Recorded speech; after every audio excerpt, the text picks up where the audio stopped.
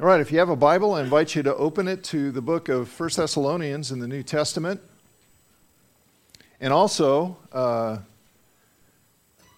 you might want to turn, maybe put a finger in the book of 2 Peter.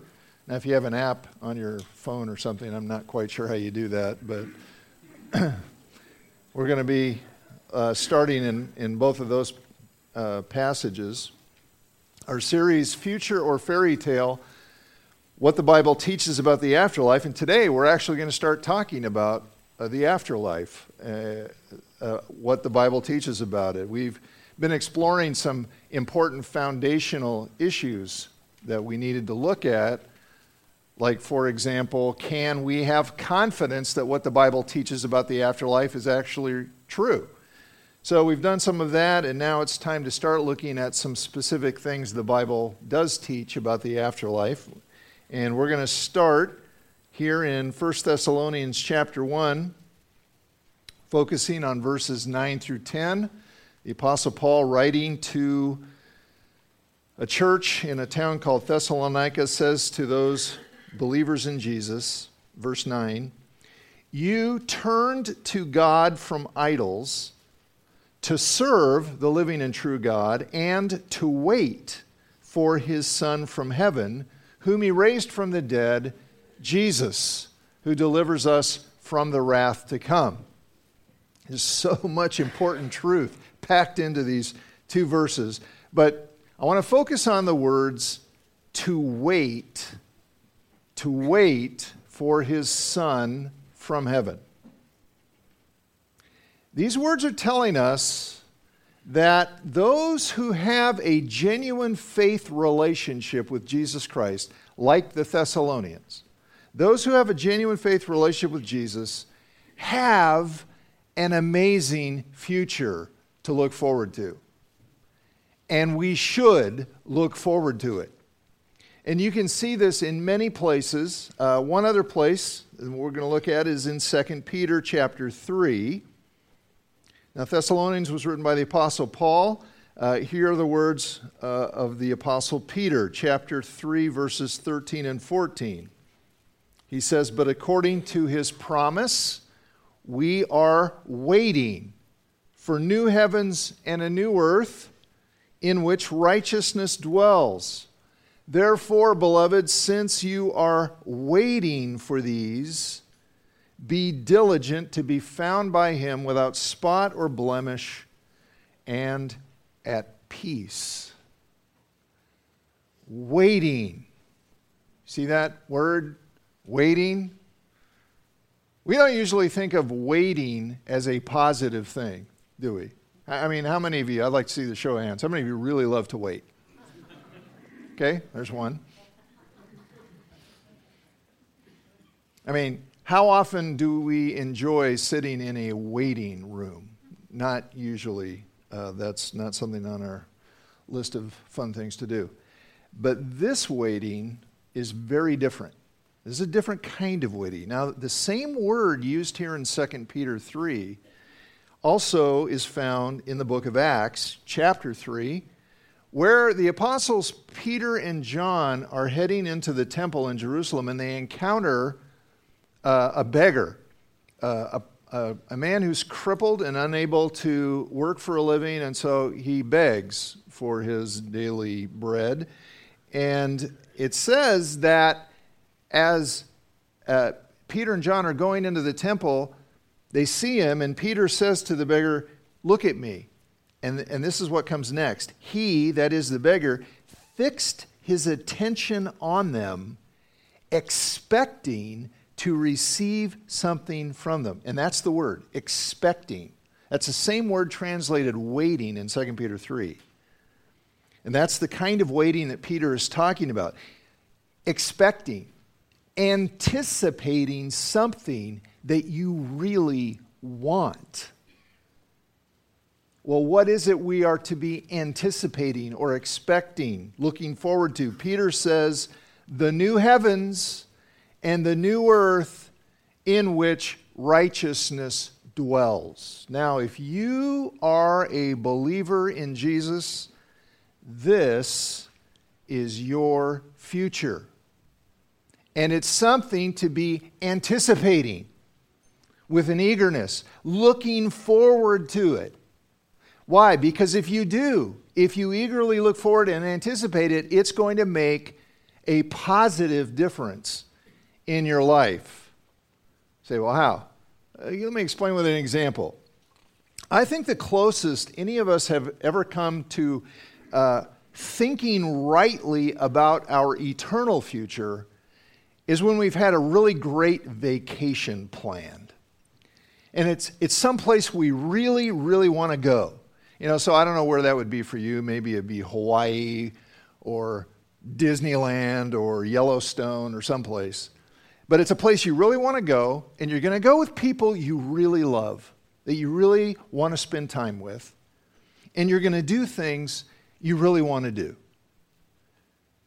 And you're eager, you're looking forward to it. It's on the books, you've got your tickets, or you've got, your plans, and you're anticipating, you look forward to that. Now, ask yourself, if you've got something like that planned, something you're looking forward to, and you're really excited about it, does that make a difference in your attitude? Does that make a difference in how you feel, how you act, how you handle the difficulties that come up today? Sure it does. You think, yeah, well, this isn't so great, but soon I get to go do this, get to be there. Well, here's the thing. Our ultimate future that we have as believers in Christ is so much better than any vacation you can think of. So much better. And nothing's going to go wrong. You're not going to run out of gas. You're not going to get stuck in the TSA line. None of that stuff's going to happen. And God wants us to eagerly anticipate our eternal future to an even greater degree that we look forward to something great we're anticipating here. And if we do that, He wants us to do that because of the difference it's going to make in our lives, in our thinking, our feeling, and so on. You can see it right here in 2 Peter 3. Peter says in verse 14, "Therefore, beloved, since you are waiting for these," the new heaven and new earth, in other words, since you're waiting, be diligent. Be diligent to be found by Him without spot or blemish and at peace. In other words, when you as a believer in Jesus know what your ultimate future is, and you think about it, and you anticipate it, you look forward to it, it motivates you to live the way Jesus wants you to live.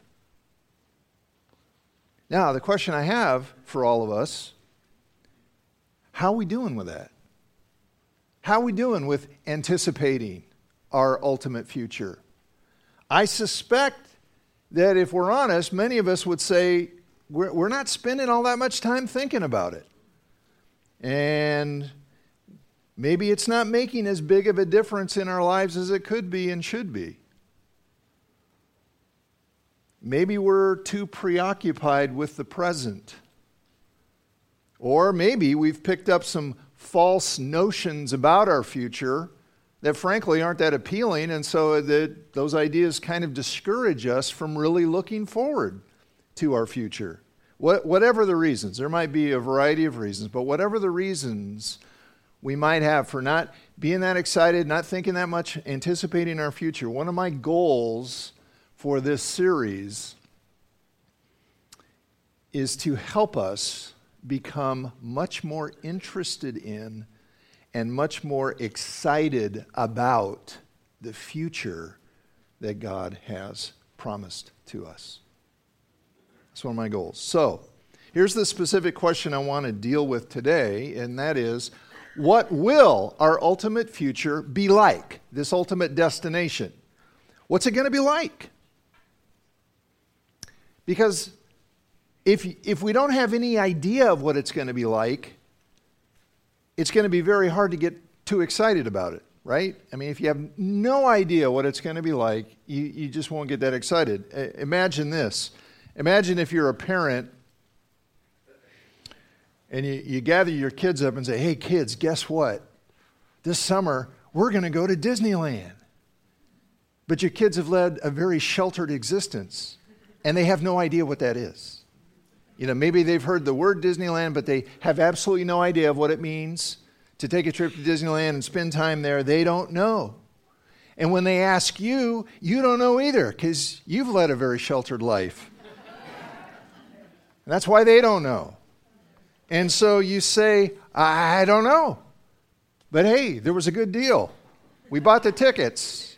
Don't really know what it's about. In fact, I've heard we can't know. All we know is it's going to be completely, utterly, completely different from anything you've ever experienced before. Well, would it be surprising if they didn't get too excited about it? That they didn't really look forward to it? Because they don't have any idea what that means. And if it's going to be utterly, completely different, well, it's the same way with our eternal destination. If we don't know anything about it, and if we cannot imagine what it's going to be like, then we're not really going to look forward to it. And there are people who say, well, there's no way we can know what it's really going to be like. That's not true.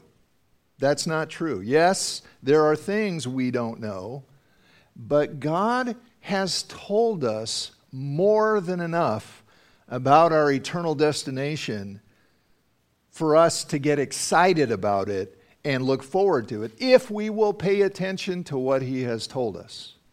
So that's what we want to do. Now, many of the insights I'm going to share with you today come from this book by Randy Alcorn titled Heaven, and it's big. And Randy does a great job of just kind of bringing together all of the teaching about our future and putting them together, and it's all from the Bible, and I recommend the book if you haven't read it. So here's the question I want to consider. What will our future be like? A couple answers. First, it will be like good things we've already known. It will be like good things we've already known. Now, I said a minute ago that if you've picked up false ideas about our ultimate future, that will keep you from looking forward to it. And one of those false notions that's fairly common is that eternity is going to be a purely spiritual existence. Purely spiritual existence in a purely spiritual environment with purely spiritual beings. Obviously, that sounds spiritual. But the fact is, being in a purely spiritual realm with purely spiritual companions has very little appeal for us. Why? Because we have absolutely no idea what that means. We have no idea what that would be like because we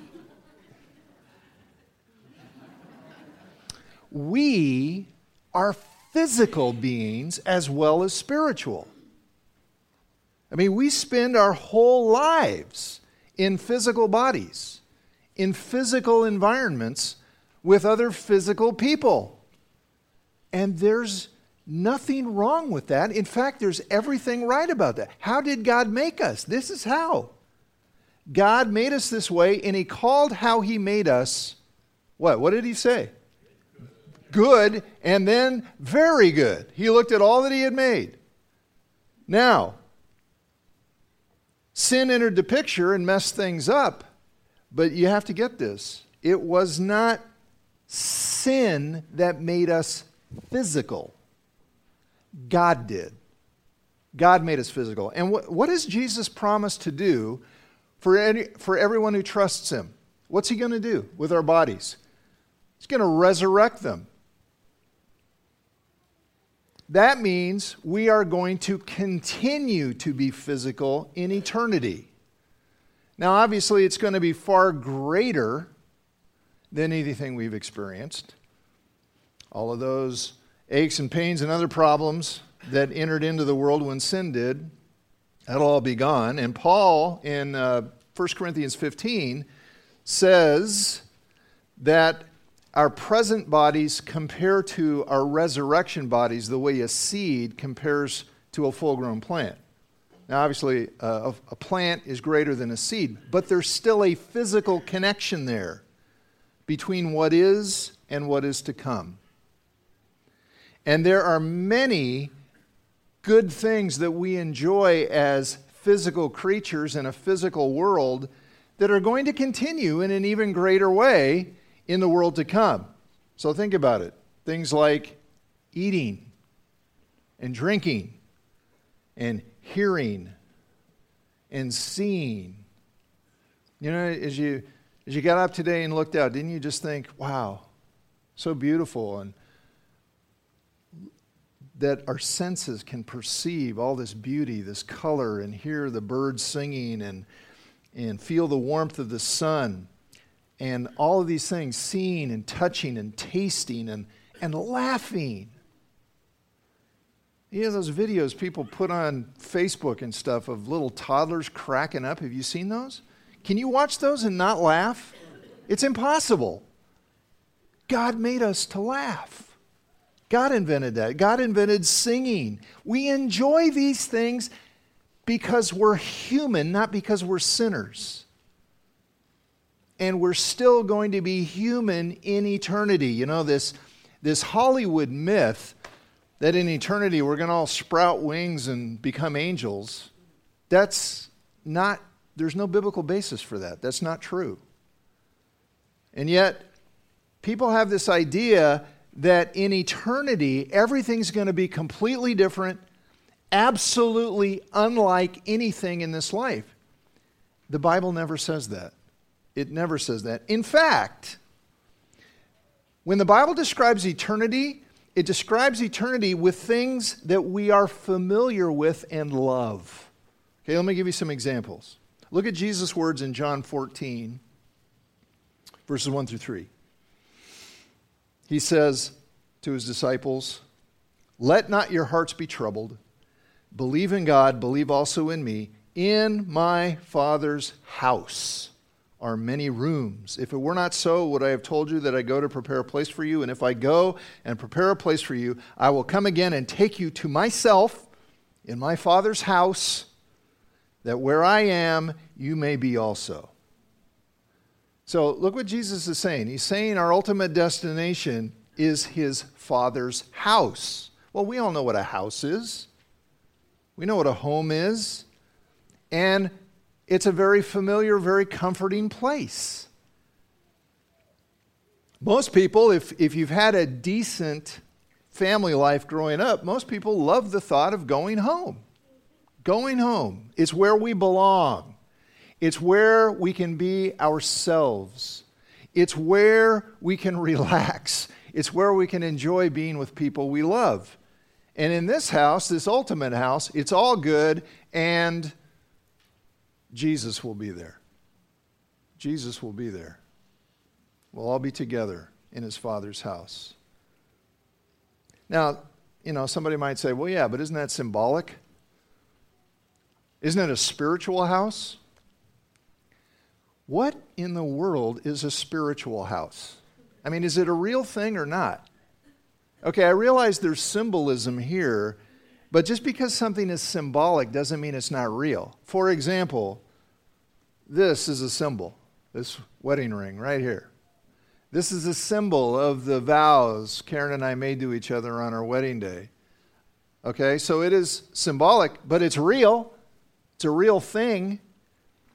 And I think Jesus is saying that our future includes living in an actual, real place where we belong, where we feel at home, where we experience love and security and joy.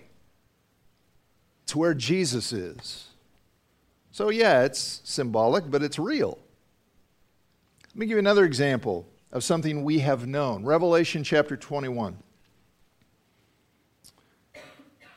Then I saw a new heaven and a new earth, for the first heaven and the first earth had passed away, and the sea was no more. And I saw the holy city, New Jerusalem, coming down out of heaven from God, prepared as a bride adorned for her husband. Now, there are familiar things here. Start with the new earth. See, now that's our ultimate destination. Because the new city, the new Jerusalem, the heavenly city, comes down out of heaven to where? To the new earth. That's where our ultimate destination is. Now think about it. Why call it the new earth? As Randy Alcorn points out, it doesn't say non-earth, it says new earth. Why? Because in some ways, in many ways probably, it's going to be like the old earth. It's going to be earthly, earth-like.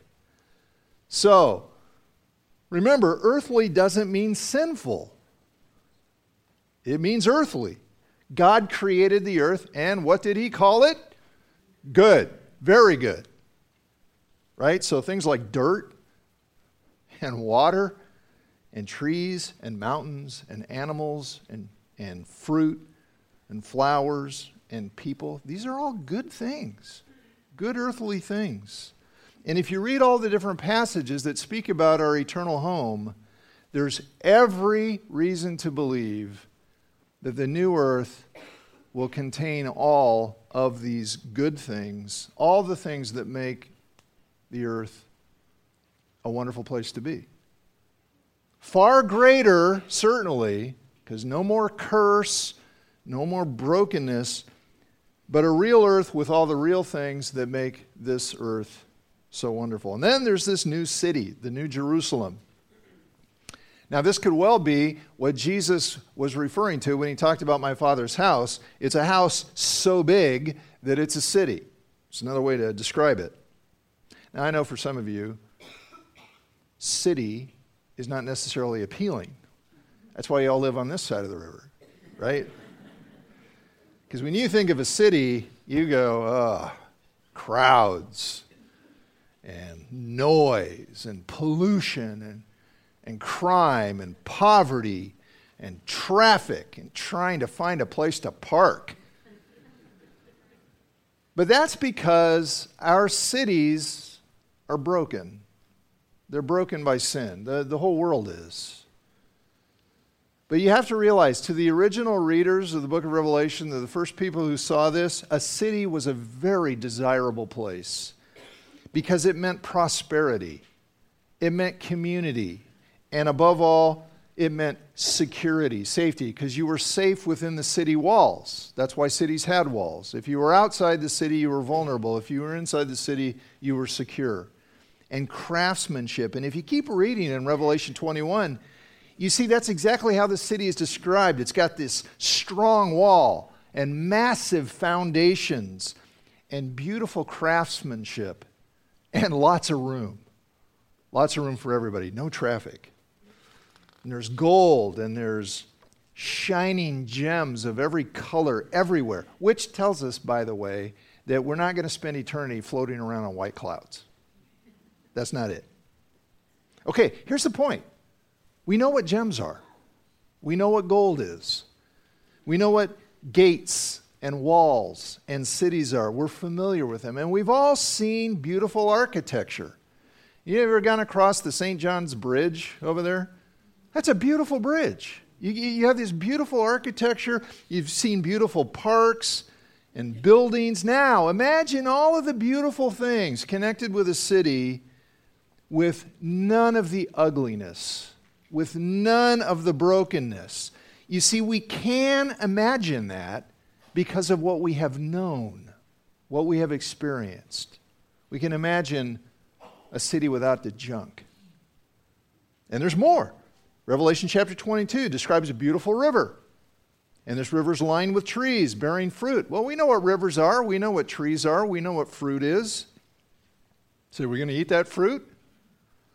Yes. Of course. Of course. Jesus ate after the resurrection. And Philippians tells us he's going to make our bodies like his. And then in Matthew chapter 22, Jesus compares the kingdom of God to a wedding feast. We know what weddings are. We know what feasts are. These are happy things. These are enjoyable things. These are things we look forward to. So, to think about your eternal future, if you belong to Christ, think of all the truly good things you have ever known. And imagine those good things becoming far, far better. A far better house on a far better earth in a far better city with far better everything. And then you're beginning to get the idea.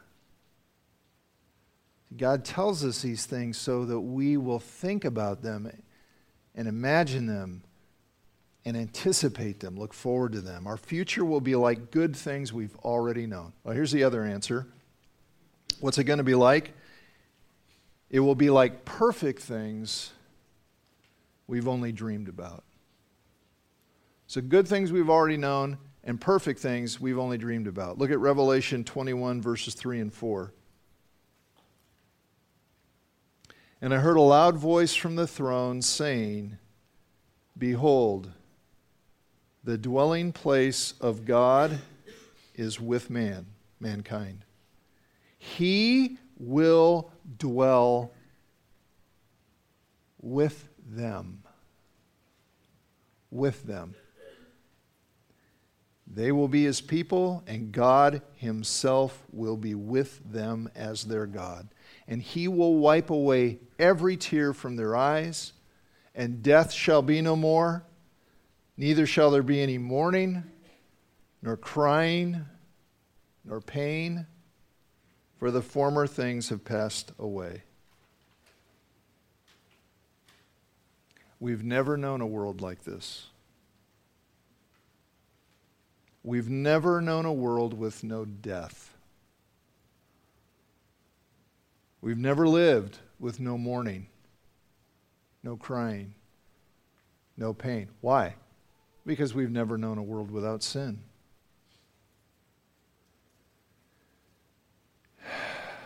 And contrary to the lie that we are constantly being told and constantly being tempted with, it is not sin that makes life fun and exciting. Sin does not make life fun and exciting. Sin makes life a nightmare of broken promises and betrayals and heartache and suffering and frustration and bitterness and all of the other terrible things that infect our world. You and I can only dream of a world without the wretchedness of sin. But one day, we won't have to dream anymore. It will be real. We will experience the new heaven and the new earth where righteousness dwells. And if you heard what I just said, where righteousness dwells, and you think, oh, righteousness, man, that sounds boring. Like this Far Side cartoon.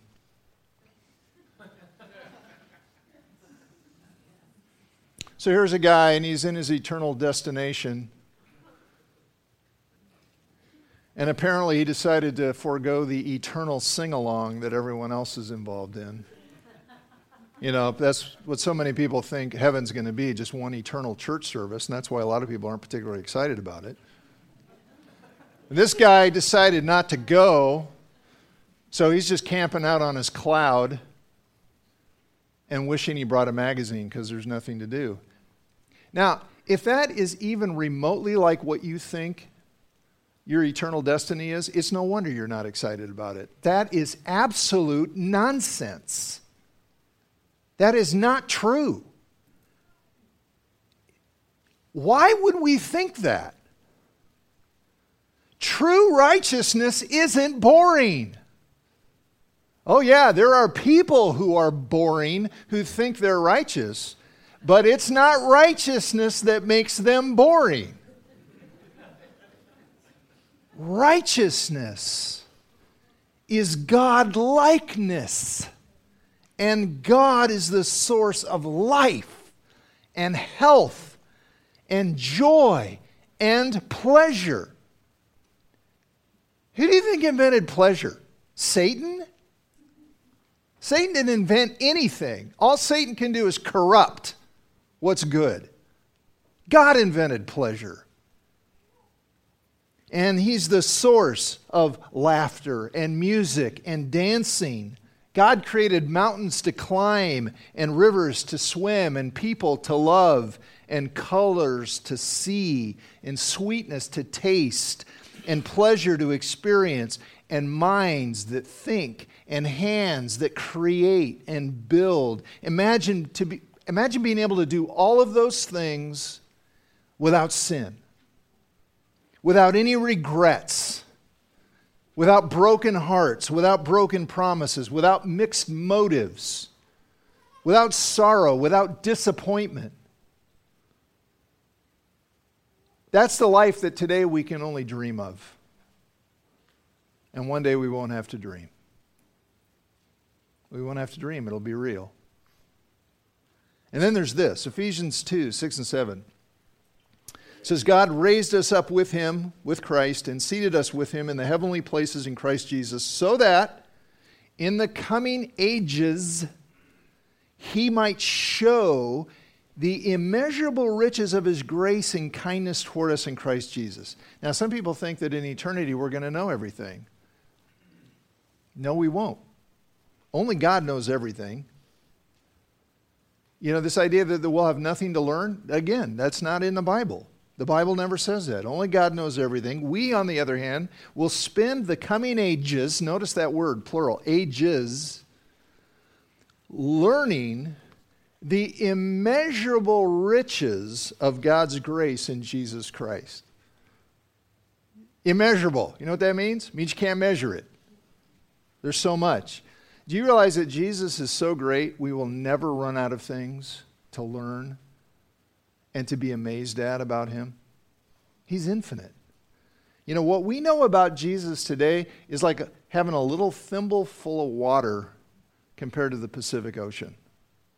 That's how much we know about Jesus today, which is amazing. But it's just the beginning. And today we can only dream of seeing His glory face to face, but one day we won't have to dream. So, if you're a believer in Christ, this is your future. Your future will be like the good things you've already known and like perfect things you've only dreamed about. And if you don't want to go there, with all due respect, you're just not thinking right. And when I don't want to go there, and when I don't want to think about it, and I don't want to get excited about it, I'm not thinking right. Something's not getting through. What do? We need to ask God to soften our hearts and sharpen our minds. Soften our hearts, sharpen our minds, change our desires. This is going to be the greatest thing ever. I don't know, it's so funny what people will say, man, that's the greatest thing ever. No, this is the greatest thing ever. And you know what? You can know you're going there. You can know it. You can know it. How? By putting your trust in Christ and asking Him to bring you there. Ask Him to bring you to God. 1 Peter 3:18, Christ died for sins once for all, the righteous, Jesus, for the unrighteous, us, to bring you to God. How do you get to God? There's only one way. You ask Jesus to bring you. He brings you, not based on your merit, but entirely on His.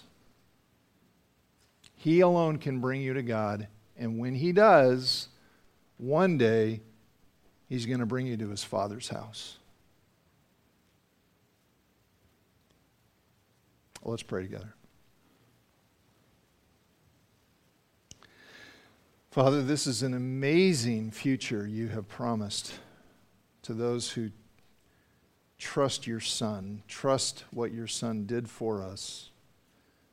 Lord, I confess there have been many times when I have wanted other things more than you, wanted to experience other things more than I wanted to experience it. Lord, I freely confess I was out of my mind when I thought like that. And I pray you would help all of us just think and feel what you would want us to, that our anticipation of this future would just characterize how we live, our attitudes, our actions, everything we do. May we live today in light of this day. And we pray you'd give us that anticipation that will glorify you and satisfy us, we pray in Jesus' name. Amen.